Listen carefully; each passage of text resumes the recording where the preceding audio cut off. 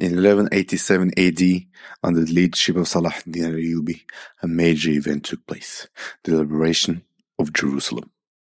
The city was taken back from the Crusaders after the crucial Battle of Hattin, which marked a significant shift in power. In the wake of this victory, Salah ad-Din al-Ayyubi delivered an impassioned speech. He sought to embolden his soldiers, instilling in them a sense of unyielding determination and the prospect of imminent victory. He said, "Our goal has been achieved, our plan has been completed. What was desired has come to pass, and with the grace of Allah, we have new vigor, a firm resolve, intense determination, and an impending victory." Salah ad-Din al-Ayyubi emphasized that the conquest was not just a military achievement, but the fulfillment of a larger vision, one that was now within reach, promising the complete restoration of the region. The significance of this victory was further underscored in the victory speech delivered by Sheikh Muhyiddin Muhammad ibn Zaki al-Qurashi. In Salah ad-Din's presence during the first Friday prayer following Jerusalem's liberation, Sheikh Muhyiddin expressed profound gratitude to Allah. He celebrated the Muslim success in recapturing Jerusalem, a city tainted by the transgressions of the Crusaders.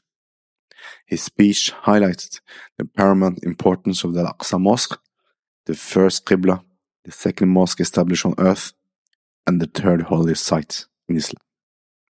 This moment symbolized not just a military victory, but the restoration of a sacred legacy deeply embedded in the heart of Islamic history and faith.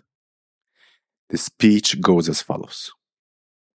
"O people, rejoice in Allah's pleasure, the ultimate goal and highest rank for what Allah has facilitated through your hands in reclaiming this lost city for the Islamic nation after nearly 100 years in the hands of pagans and purifying this house where Allah ordained His name to be raised. Be thankful to Allah, who fulfilled your determination when these children of Israel faltered, for you are favored among nations and guided where previous nations failed. This victory is a divine gift, so cherish and protect it by fearing Allah. Be wary of following desires that lead to destructions and loss.